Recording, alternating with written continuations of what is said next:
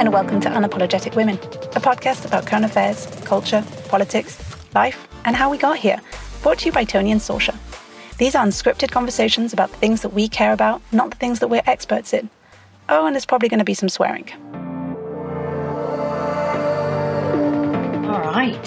So, last week we talked about my personal experience for 2016, and Tony, I know you had also a profound experience for 2016, both professionally and personally. And I really want to flip it to you and just hear what that was like for you. And I'll let you kind of share with our listeners what exactly I'm talking about. Yeah. 2016. Bloody hell. It's weird. It feels like it was just yesterday. And we were talking about just the way you handle and deal like with shitty things. My way of dealing with it is you like box it up, close the lid, put it on a shelf, and it's one of those like mental things of, I'll get back to you when I've got the brain capacity to do it. But in my case, you're obviously referring to the 2016 referendum, the Brexit referendum, which was historic to say the least, because for many reasons, but mostly, I don't remember what the numbers are or the dates on this, but we hadn't had in the UK, I think, a referendum in forever. Like, it's not a thing that we normally do. I know Switzerland holds referendums all the time. The UK just doesn't. And it was such a big question to pose to the public of, do you want in, do you want out? Do you want to stay within the European Union or not? It's a hard one for me to sort of like pinpoint where the story starts. I guess that's always the truth with telling a story of just where it goes and where the starting point is.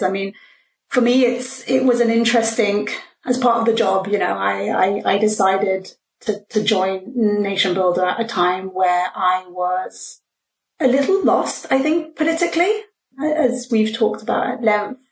Being a European, I enjoyed participating in the European elections that happen every 5 years. National and local elections are a little of a distant feeling to me, just because I can't really, generally where I live every time, I don't have the right to vote in national elections. So I always have the European elections. And so that's just always been like my lens. But 2015, 2018, like all throughout those years, I was watching as outsiders were taking office. Like something was shifting. Politics was changing as a whole. I felt disconnected. I remember seeing pictures of my dad holding banners on street corners, axe the poll tax, do this, like that kind of political engagement that I just hadn't felt. I was politically engaged, I think, in other ways. And it's hard to be politically engaged when it comes to the European Parliament because it's every 5 years, because it's such a distant thing. It happens in Brussels, which still happens to be where I lived. But yeah, I had a moment of just listening and seeing what was happening around me. And in 2015, I had this moment of, I think what I'm most drawn to is the actual democratic process itself. Like that was the thing that got me excited, I think. I'm trying to remember back. And I was like, I actually had a moment of, I don't actually want to work for a political party. I don't want to be in policy. I don't want to be in government. I worked at the European Commission for a short period of time. I actually think what I'm excited about is what does the democratic process look like and what is it going to look like in 10, 20, 30 years. And so joining this tech startup that was basically about democratizing democracy felt like the right fit for me, although I had no idea what I was getting myself into, I think, in hindsight. Does anyone? I don't know. The joys of a startup, right? You have no idea what you're putting yourself into. No idea. Absolutely no idea. So I think that was the turning point for me. Democratic process was what I was drawn to. National politics just didn't make any sense to me. And we've spoken about this. Like, I don't understand national borders, so forget national politics. European politics were clearly in a shift, even back then. Something was happening at that level for sure. And And the ideologies of Europe was somewhat being lost, even though I didn't lose them myself, but you could see that people were having a hard time. When you think back of why the European Union was created, why is it beautiful that 28 countries are coming together and forming a unity? At the time, it was to prevent war, whether that was pooling together resources like coal and steel to make sure that no one country can, actually wage war on someone else, whether that was from a political perspective, whether that was the free movement of people and humans, whatever that may be. I think people lost track of that, and I think hence why we paid the price with Brexit. But ultimately what ended up happening is joined a startup, started ever so slowly to grapple with what it actually meant to serve all communities. And I will never forget my interview with Jim Gideon, who at the time was CEO and co-founder of the company, who said, "Are you ready to be able to serve all communities?" And I was like, "Of course." And he's like, "Well, that means, selling to UKIP. UKIP is the UK Independence Party, so they're very Eurosceptic. They're a right-wing populist political party in the UK." And that, for me, looking back, it's always nice looking back at history with today's lens. That was the worst of the worst. Like, I was like, oof, that'd be a hard ask, Jim. Like, you're asking for me to sit in a room with people that are right-wing populists that I fundamentally disagree with. Tony, can I ask, in that moment, why did you feel compelled to continue to be in this space? No, obviously I know you very well, but knowing you, why continue with that when that's what you're presented with as potential engagement from working with that company? I think I had there's two answers to that. There's the very naive and maybe selfish, which was, that's never going to happen. Mm. That idea that was presented to me, similar to Trump winning, I equate that to when you ask journalists, why did you give him so much coverage in 2016, him being Trump? It was a joke. It was great headlines. It's never going to happen. I often say that the British public is paying the price for Brexit because we had media who never spoke about what it meant to be part of the European Union, what it meant to be part of a continent that was pooling its resources together. We never had that in the media. We had the Eurosceptic lens. Even the BBC very rarely covered that. So we paid the price there. And again, if you listen to people, it's like Brexit was never going to happen. It was a fantasy, Then we had about Grexit and Brexit and everyone. It was like a joke. So I honestly, which is not a good answer, but I think part of me was, it's never going to happen. This is, I don't deal in hypotheticals. And that has been one of my things that I've just used at length, especially with the media, having been a spokesperson for the company for a while, of what if X happens? I don't do hypotheticals. I don't enjoy going into the hypothetical land. So for me, it was a hypothetical. That's the sort of, I think, very surface level, very true in that moment. I kind of want to give myself a little bit of benefit in saying that I was curious and I was more excited about the software. Jim, when you sit in front of him, has a capacity of positioning technology, software as this thing that can fundamentally change the way we communicate, the way we collaborate, the way we get together, that got me excited. And I think I'd very rarely sat in front of someone that I was just in awe of. Curiosity of just that brain is going to do something wonderful, and I want to be there to see it. I can resonate with that. Yeah, I think there's something powerful there, which is scary as well. Which is there's God, more to talk about that. But there's this responsibility that lies with someone that has so much power, being able to create powerful software and powerful tools, and what that looks like, and that clearly has an idea. And Jim is someone who had ideas and never ever waved from them. So I sat there and I heard him, and I don't think I totally heard him. I heard him when he said, "Are you ready to do this?" And I was like, "Of course I'm ready to do this." And in the back of my head going, they're never going to want to use. Because in my mind also, the whole idea of the tool was bringing people together. Mm. Do you actually want to listen to each other? And that party just did not represent that to me in one way, shape or form. And we talk about this at length of when you build a piece of software and it's used for something completely different. Again, where does that responsibility lie? If people are going to take something that was created for beauty and use it for evil, like that's always going to happen. Yeah. So I think I was in that sort of naive utopian sort of space. And then I think the reality is it moved so fast that I didn't have a moment to think about it. Then it was just like, and that's what it felt like. 2015 to 2019 was just nonstop, election after election. I mean, the big difference, you were obviously working in the company in the US side. I was leading the European expansion. And those were crazy years. We had Brexit, both sides of the Brexit party, which I'll come back to. We did 7 French presidential candidates, which was nonstop all throughout 2016, 2017. And I think it's been interesting, and it's interesting now. Now talking to my brain is like, what thread am I putting at? Because there's so much happened in European politics and global politics.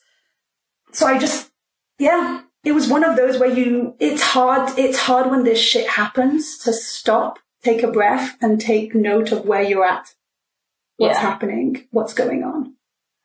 So, Tony, talk to me about both sides of Brexit, and as an Irish citizen, were they living in the US at the time? Yeah. Very much so, watching it from the outside looking in, I was of that mindset of, this is a joke. This isn't gonna happen. There's no way. Doesn't make any sense. And so I'd love to hear, because I know you worked with both sides of that, what was that for you? What, not just working with them, but being there on the ground every day, and then the results. I think he's a journalist that said something about Brexit, which I resonate a lot to, which was, Brexit sends reasonable people mad. You are stepping to an arena where normal rules just seem to not apply. And that really encapsulates the feeling of 2016. It was the first moment, I think, where it was tested of what it meant of serving all communities, whether you agree with them or disagree with them. There's something very powerful there of being able to not judge or not hold a moral high ground on the things you actually disagree with. We've spoken about this. It's easy to hold moral high ground. It's easy to say things when you're talking with people that you agree with. And when you're sat in front of people you fundamentally disagree with, that's where the limits are tested. And I had that. The Stronger In campaign, we were in discussions with them for a while. I can't remember which deal I closed first, but I remember both of them asking for exclusivity, which is not a thing that we do, because we're providing the software for everyone to be able to run for office or run your referendum. You don't do exclusivity deals. So that was an interesting one to navigate. I weirdly remember far less about the Stronger In campaign, the chronology, talking with those humans, than I do about the Vote Leave campaign. And I don't know why, but I have way more memories about working with the Vote Leave campaign, which obviously those are the people I disagreed with fundamentally. I remember sitting in front of David Cummings, who is basically the mastermind and the guy who led the official Leave campaign, who now works with Boris Johnson in the government in the UK. And I remember I'd gone in, my dad has printed 100 tiny, beautiful little pins of round European flag. And I have them on more or less all of my lapels and jackets. It's just, again, as I said, it's part of my identity. And I remember going into that office and sitting in front of someone who just you can know when someone's eyes just move somewhere. And I was like, oh shit, I just walked into the Vote Leave campaign meeting with a little European flag. But professional, no, we had no discussion about politics. And that was the thing for me in listening to both sides, was being able to, it was my first true test of, can I put my convictions aside? Can I actually shut the fuck up, be really professional, go in and listen to what they're trying to do? And I think it was a big exercise for me in humility of, I'm actually excited for you, which is weird and something that I grapple with today. I was like, I'm excited to work with you because I'm sat in front of people who fundamentally believe they're doing the right thing. These guys, because they were mostly all men, this was their mission. I to this day, I don't want to put everyone in the same bucket, but most of them were doing this because it was their conviction, it was their belief, this is what they thought was right for the country, this is what they've been waiting to see for a long time, all anti-European. And I remember catching myself one day as I was writing emails to them and helping them get the software set up and going, what is wrong with you? Like, what is actually wrong with you right now? Am I just numb? And I think that stood with me have I just gone numb to it? Like, this is a transaction. This is a meeting that has to happen. I don't care what happens. This is just a transaction, which makes you sound like a mercenary, which I know is not who I am, and it's not what I do, and it's not what I believe in. But I think that going back to where my head was at in 2015 of, I want to see democracy work. I don't fucking care what it takes, but that was important to me. Yes. Like if I think back to the campaign, Tony, like you saying, I want to see democracy work. I totally agree with, but for me, how I saw those campaigns, similar to how I saw the Trump campaign, was this world of lies that were being poured out from every side. Yeah. And how as a general populace are you supposed to understand the truth of that?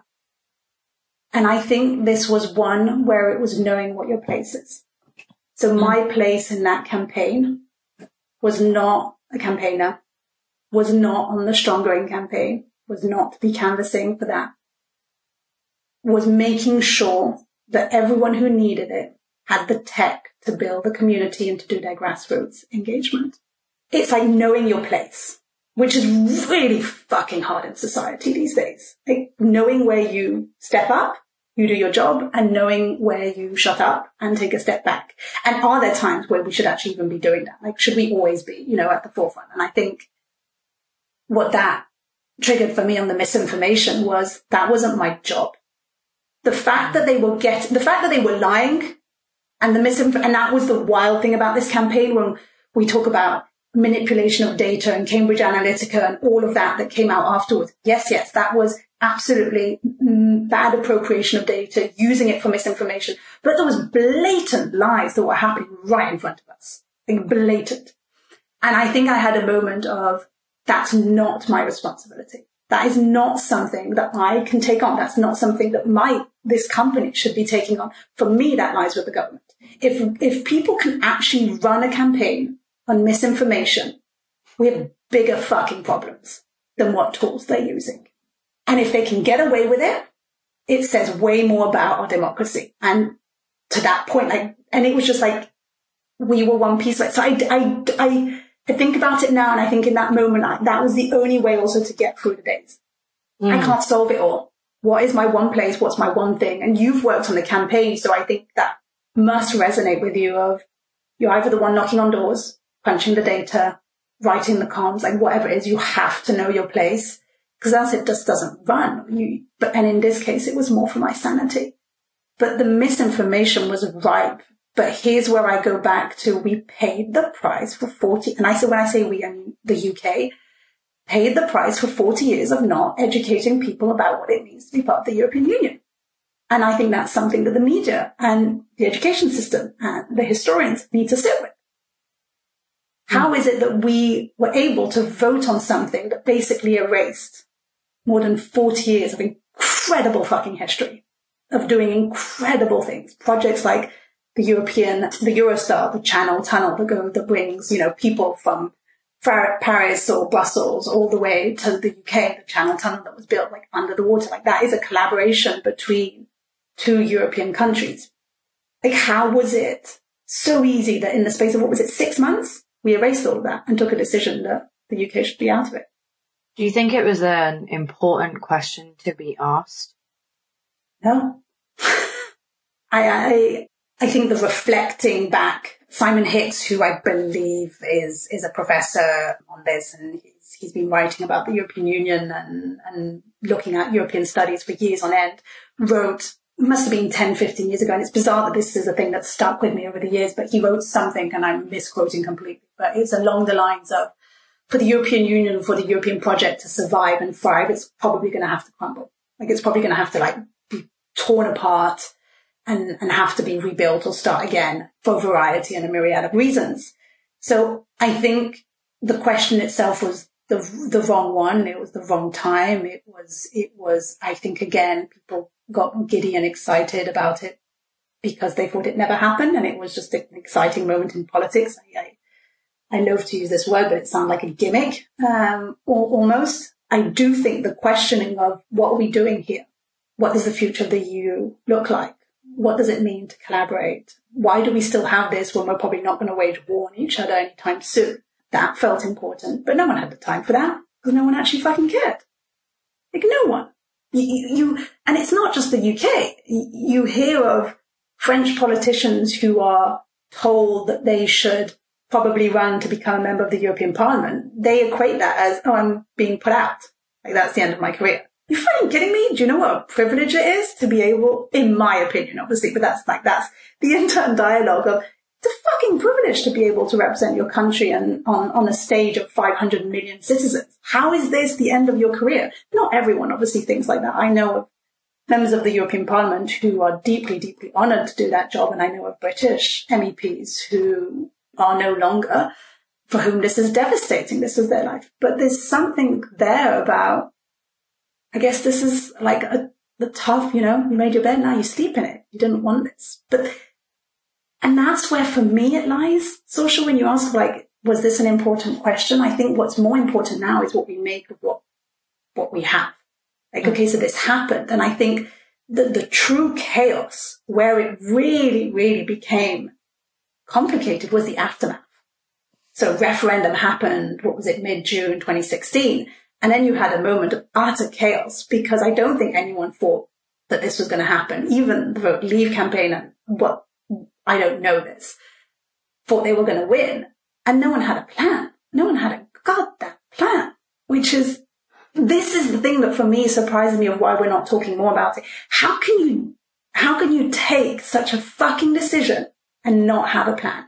And we've heard so many iterations of Brexit, Brussels, the EU is just way too complicated for our culture to tackle and we should just, ignore it. No, that's dangerous. We actually have to talk about it.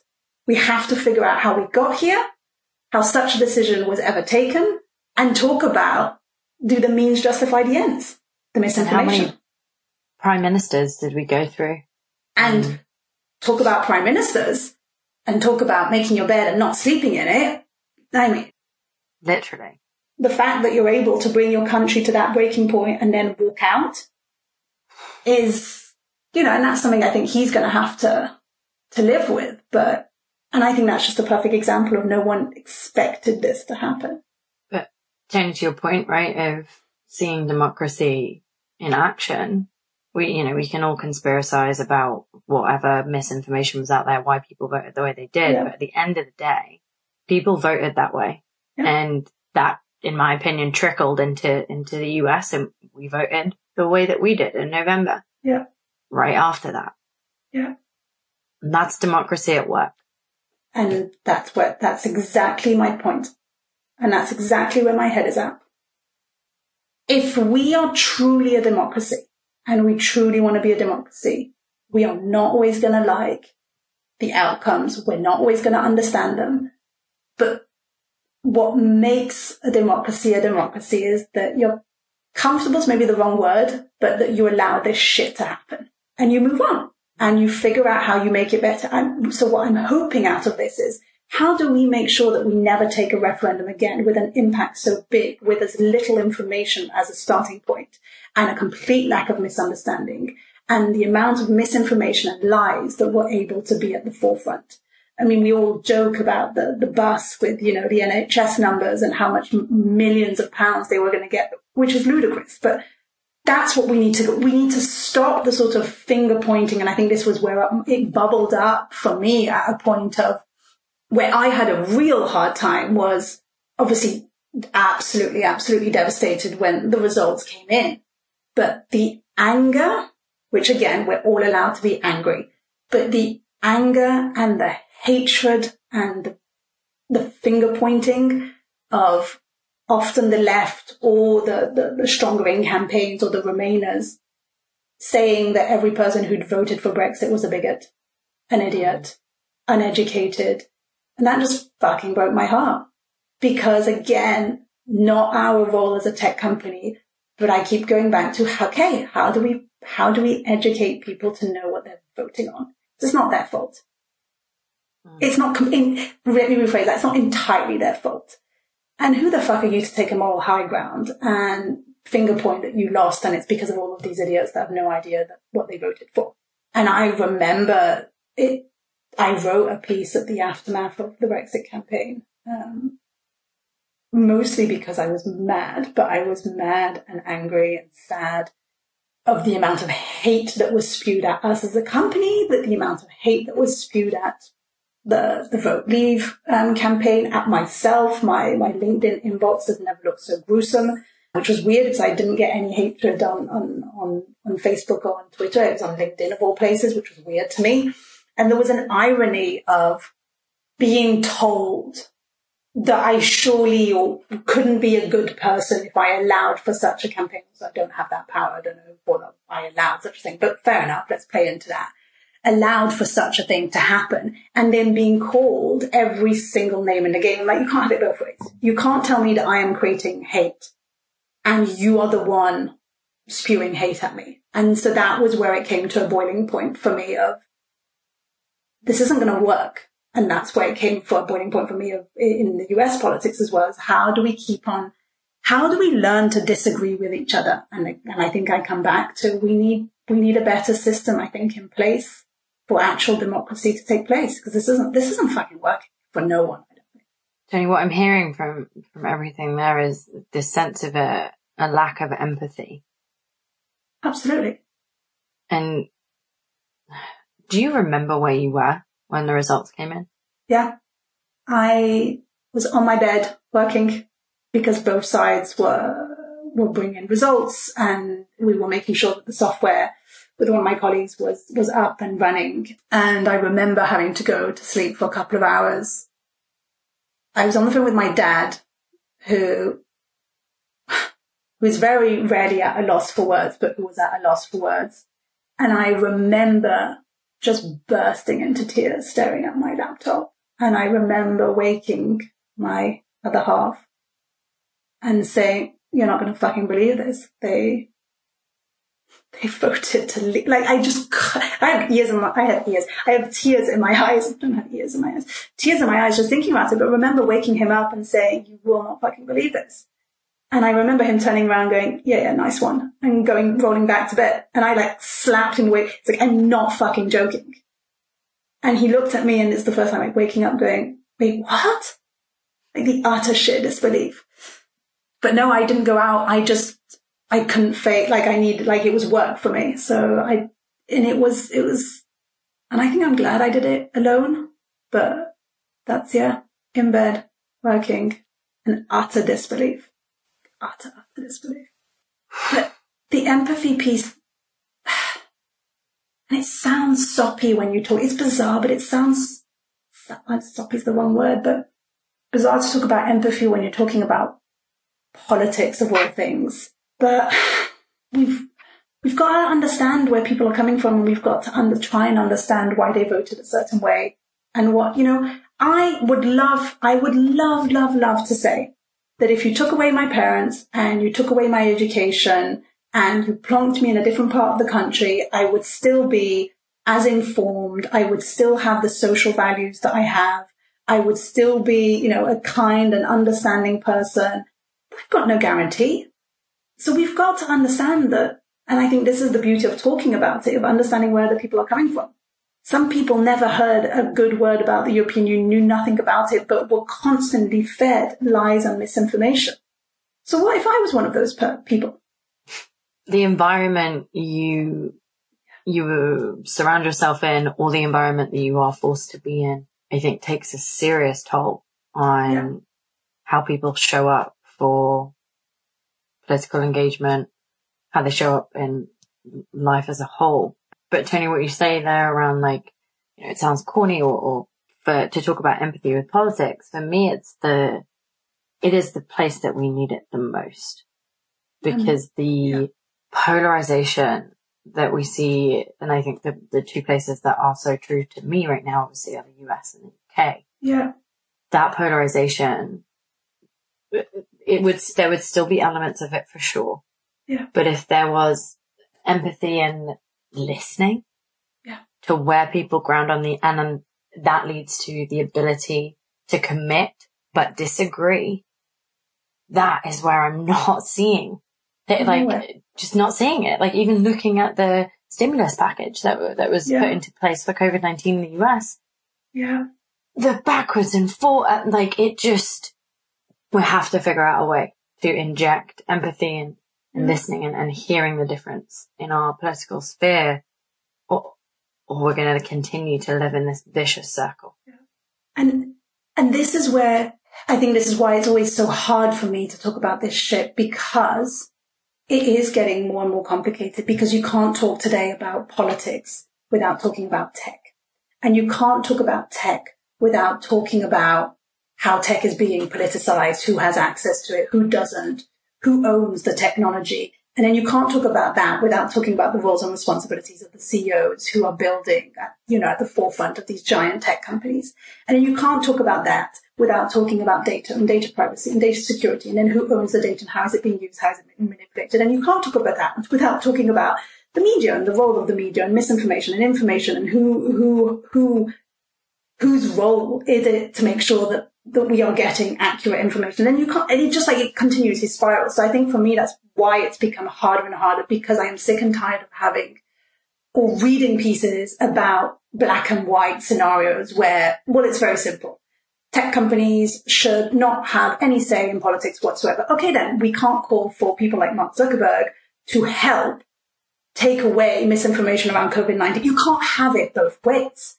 And when I think back about Europe and everything that we've learned with Europe, we've seen that there are mature democratic countries around the world, when we've seen it in Europe a lot, that have tried to censor content, that have tried to censor speech, and they've done so for decades.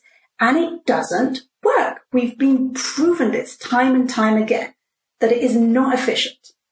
And we've got to look back at the research, and the infuriating irony in all of this is the democracies that have tried to censor content and free speech, it's ended up hurting the people it's trying to protect. So playing a game of whack-a-mole doesn't work. And that's just one example of that. So my frustration, and I have no answers to this, is it's not black and white. Hence the empathy, because we have, and I say we, I don't know who we is in this, but we've got to figure out how we bring politicians, policymakers, the media, the tech companies at the table and fucking listen to each other and stop playing the blame game, because the reality is we're never going to find solutions for a better democracy or for what democracy should be or what we want it to be if we don't work on it together. Like, it's just not going to fucking happen. Government alone is not going to get us out of it. Tech companies alone are not going to help us. Politicians alone are not going to help us. And that's not happening. Question for you, Tony, and this might come out of left field because we talk about this all the time, but for some reason this is the first time this is coming to my head, is if we were having this conversation, let's say 40 years ago, what would the industry be that tech has now taken over? Or is there one? Yeah. Media, I think. But media is still in the mix, right? Like, is there another industry that tech has replaced? Or is the reason we're feeling this friction because tech is a new industry that's taking on this social general populace group? I think the reason why tech is so powerful and taken such a prominent role in all of this is because of the breadth and depth and speed at which technology can move things. So even if you look at something like Twitter, printing press always existed, but the printing press if you wanted to spread misinformation, propaganda, whatever, you're printing out pieces of paper and nailing them to a tree or sticking them somewhere. And to get that misinformation, it's not going to spread as far as it can today, and it's not going to spread as fast. And so the layer of technology hasn't actually replaced it. It's just meant, if you look at it just from that lens, in my opinion, it's just made it that spread of information happens like that. And if Donald Trump wants to put something out there that is completely utter fabricated, he can do so. And here's the thing. Once it's out there, there is no takebacks. There is no way, again, if you look back in the olden days, you can go around, I guess, your neighborhood and start pinning the papers. But again, it hasn't spread as fast or as far, so you can probably get ahead of it. There's no takebacks here. And so I don't actually think tech is replacing an industry. I think it's just a whole new layer that is, and I was quoted in a piece saying this is scary to people because, and again, it goes back to the education piece. Most people are woefully unaware of what is possible today with technology. And I don't expect the general population to have to know and understand what technology allows today. But then you look at the journalists, and I have a good friend who's a journalist who I will never, ever, she said this to me not that long ago, and I'll never forget it, where she said, I have been a financial journalist, I've been a tech journalist. It is incredibly hard to be a tech journalist because you're expected to be at the forefront and on top of every latest innovation. It is impossible. Tech moves so fast, and yet we are expected to be the voice that understands, which is why you end up having journalists who actually have no idea, all due respect to them, but have no idea what they are talking about. And it's not their fault, but they are expected to know something about an industry that probably didn't exist 6 months ago. So how can we expect them to be an expert on it? Yet they are the people telling us what we should be doing. And it goes back to your point. We need to fucking sit down and listen to each other and understand and trust that the people who are building the tech know what they're building it for. Trust that it's not always built for evil. We need to hold people to higher standards and higher levels. We need to understand and be empathetic to journalists, to that story, like help me be empathetic to, oh, I get it. You're trying to, was always my frustration when talking with journalists is, how do you not get this? This is not their world. They shouldn't have to get this. They shouldn't have to understand this. It's a great question though, Saoirse. Right? Yeah, and I know the documentary that we've both watched, right? The Great Hack. Yeah. That brings up a lot of the conversation we've just gone through, right? And exactly. All of the conversations we have. For those who don't know, The Great Hack is like a Netflix documentary. What I loved about it is it was called 2019's Best Horror Movie, which I was like, sounds about right.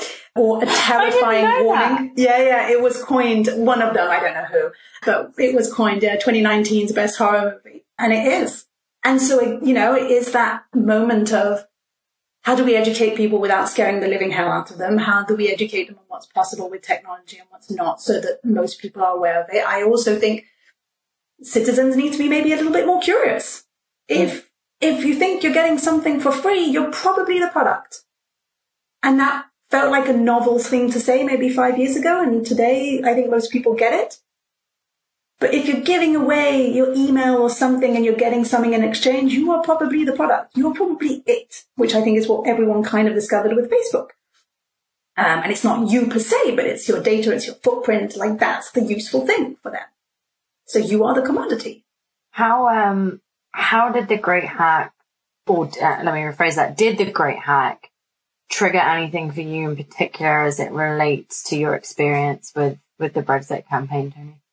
I mean, Carol Cadwallader, who's the main journalist who was quoted throughout this whole experience, did a phenomenal job, I think, with it, and not an easy task. I think the biggest thing that I took from this is the conversation we just had. It is excruciatingly hard to talk about one certain aspect without pulling at 20 different threads, which means why this feels, I think, way more complicated or way more scary of a thing to try and understand.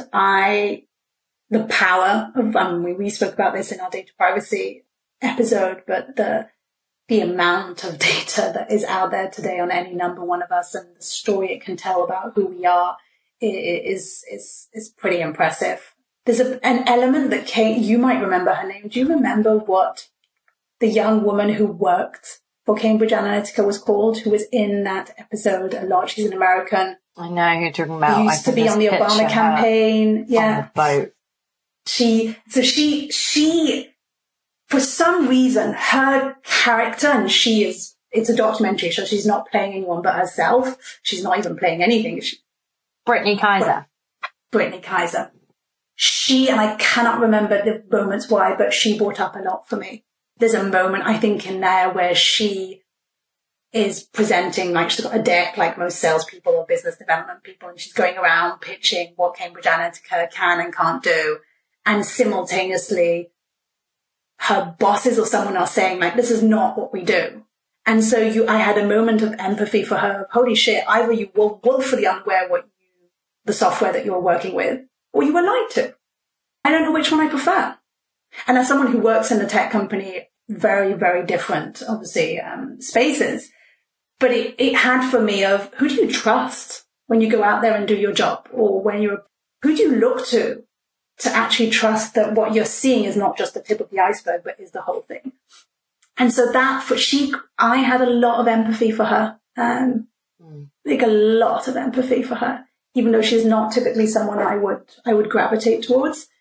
But in that moment of looking at it and going, oh, wow, you were either, fully lied to, or you had no idea what you were doing. And again, we need to hold people like that accountable. And we see it again of like the blame game of someone messes up, and especially in a tech company, big, large corporation, someone says something that they shouldn't have said or build something that they shouldn't have built. You can't just say, I didn't know what I was doing. It goes back to, who are we holding responsible for the tools that we are building? And how do we do it? How do we do it? And it wasn't just, there's the great hack, but there's also have you seen the Brexit movie? Is that the one with Benedict Cumberbatch? That's it. Yeah, Benedict Cumberbatch plays Dominic Cummings. And it's pretty phenomenal as well as a movie. It's definitely worth that one. I think I had more of a visceral reaction to, because I knew the people in that. I was like, I sat down with you. I sold you tools and software. I remember that moment. Oh, I actually probably had an email on that day where you had that idea that said, right, let's implement X, Y, and Z. So that really threw me off a cliff, or like a mental cliff.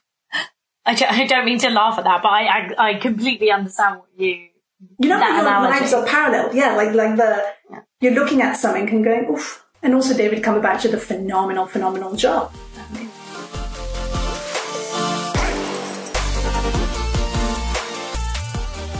For the super fans, also known as my mum and dad, thanks for staying with us right through the end, and appreciate it.